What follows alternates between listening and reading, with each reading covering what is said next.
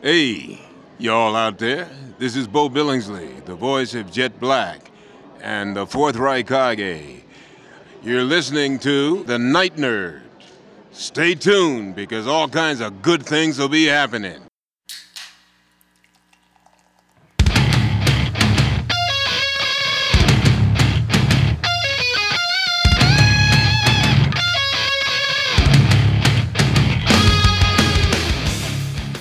Welcome to the Night Nerd Podcast. I'm your host, Lance. It's Thursday, so we're going to talk some history. Before we do, I want to take a moment. It was brought to my attention that our last few tracks, our last few episodes, sounded like I was in a tunnel or stuck in a well. I apologize. They sounded fine, like when I edited and mixed them and stuff, and I don't know, somewhere along the way, it happened. Fat fingers probably clicked the wrong button. But I'm sorry, it's what I do.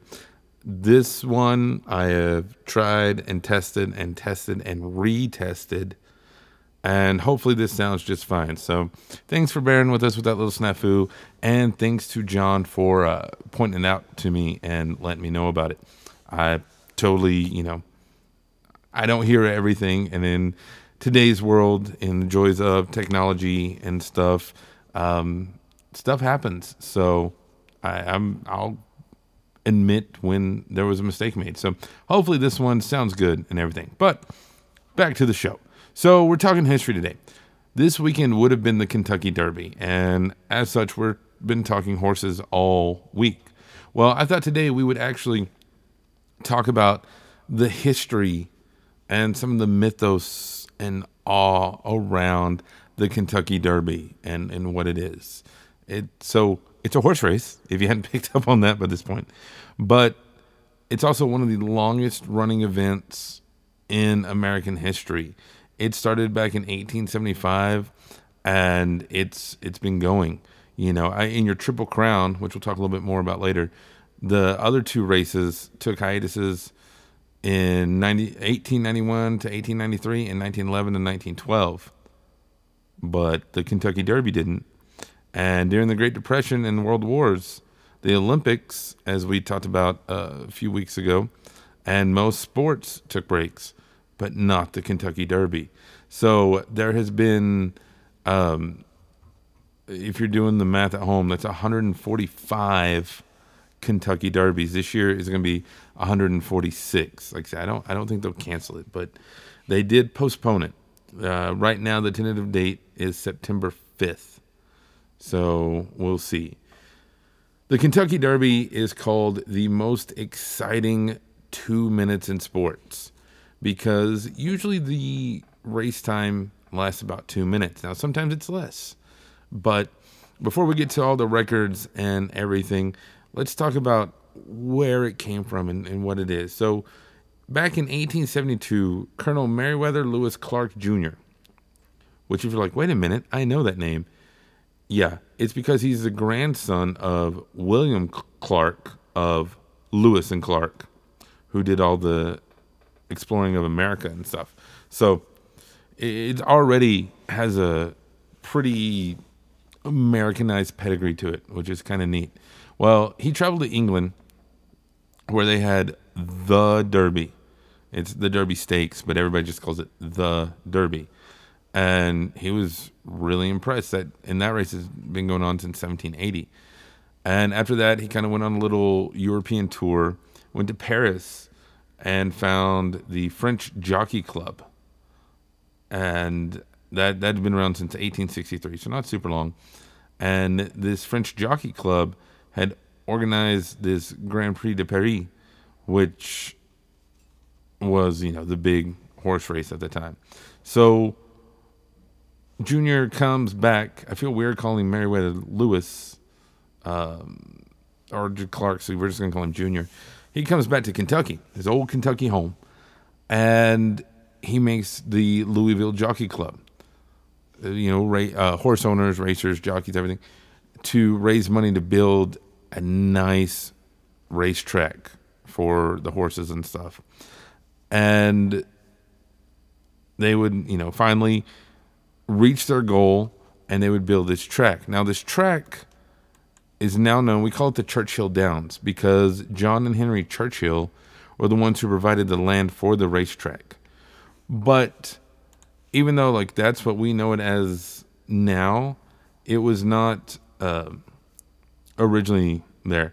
And fun little fact, John and Henry were actually the uncles of old Junior. So kept it in the family, I guess, which is kind of cool. So they had this racetrack, and like I said, it officially became the Churchill Downs in 1937 because everything has to have some kind of official thing to it. And for the first little bit, the Kentucky Derby was ran at 1.5 miles, which is 12 furlongs. And a furlong, if you didn't know, which a lot of people don't, it's 1/8 of a mile, and they're used to. I mean, it kind of depends on where you get it from, but the origin is supposed to be the length of a field when you're plowing and all these things. So many different things: 660 feet, 220 yards, 40 rods, 10 chains, 200 meters. It's not a thing that we use a lot, so that's okay that if you didn't know what it meant. But that was the same as the Derby over in England. Well, in 1896 they updated it because here in America we can't.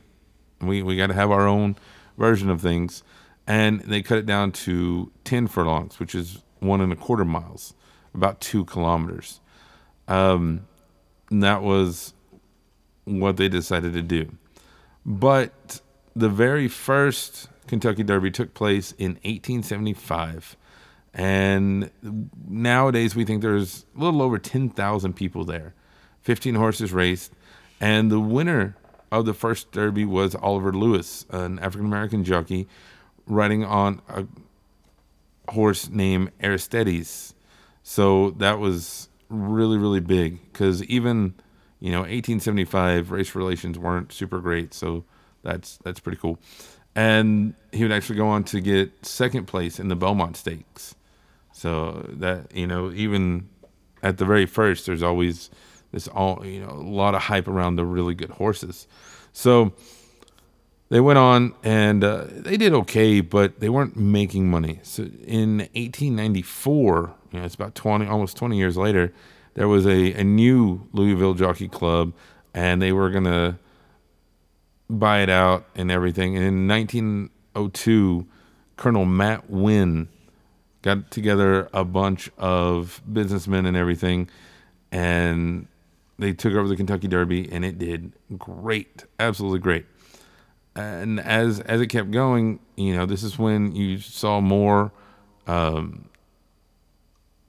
the other races, the Preakness Stakes and the Belmont Stakes, which we now know as the Triple Crown. In 1919, Sir Barton was the first horse to win all three, but they didn't call it the Triple Crown until 1930, and that's when Gallant Fox won. And the thing about Triple Crown is there's only been, I think it's like 15-ish winners to ever win it. And so that's pretty impressive, something that's been going on this long. And it's hard to do because, like I said, you have to win these. Now, something interesting, all these races we're talking about, they're what they call a Grade 1 stakes race. And I want to take a minute to talk about these Grade 1 stakes race. I thought this was something like super prestigious. Actually, it's really not. There are dozens and dozens of these races that are Grade 1. All they have to do is the purse has to be at least $300,000, which, to put that in perspective, the Kentucky Derby itself is a $3 million prize, and it's not even the biggest prize. So that, yeah, it has to run for at least 2 years under the same conditions. And the conditions mean, okay, all of our horses are going to be like this. The restrictions can only be restricted by age and sex of the horses. And they have to have drug testing after the race. And then there's certain drugs that they can and can't use that the horses, can test positive for. So it's really a pretty vague title. And there's, like I said, so many ones that I've never even heard of. All these races I've never heard of, like the Alfred G. Vanderbilt Handicap in Saratoga. Okay, that's one. I don't know. It's just really kind of crazy when you look at all of it, how it all breaks down. But Triple Crown. So that was the second Triple Crown, was in 1930. And this is really, people started to pay more and more attention to it because it's like, oh my gosh, is this horse going to win it all? And we still do that to this day. People who don't know anything or care anything about horse racing normally, if there's going to be a Triple Crown winner, they get on board and decide, all right, let's do this. And it was around this time that we got the first broadcast of it. So in 1925, it was the first live radio broadcast that was on in Chicago. And then in 1949, the first television coverage took place, which was in Louisville. And then a few years later, in 52, the first national coverage was there. So that's pretty neat. I wanted to preface with those Grade 1 races, and those are modern standards, what they require. Obviously, back then, they didn't have to have that much. But in 1954, the purse was over $100,000 for the first time. And in 1968, you had a huge first, and that was when Dancer's Image was the first horse, won the race, but then became disqualified because after the race, they did the urine test and everything. Days later, it came back that he had this drug in his system, a painkiller drug. So there was this whole legal battle and everything, and they lost. And this other horse named Forward Pass became the winner. And way down the road, they changed it to where, okay, this drug, it's legal. They can do that, and that's pretty neat. Another first for the Kentucky Derby was in 1970 when Diane Crump became the first female jockey to ride. That's super impressive. 1970. Yeah, it took a while. Almost 100 years, but hey, she still got there and did it, and that's really, really awesome. I think that, though, is going to be where we're going to stop the show for today. Tomorrow, we'll break down the second half of the history of the Kentucky Derby and some of the records and things that it's had. And it's just, I'm really excited. Like I said, I usually watch the Kentucky Derby, but learning more about it has been a lot of fun. So that's going to do it for us today. Make sure you look us up on social media, Facebook, Instagram, Twitter. We're everywhere. We're out there. Just look for The Night Nerd. I would love to talk to you. Email me, nightnerd@thenightnerd.com. But otherwise, thank you all so much for listening. My name is Lance, and we will see you next time. A wild horse is just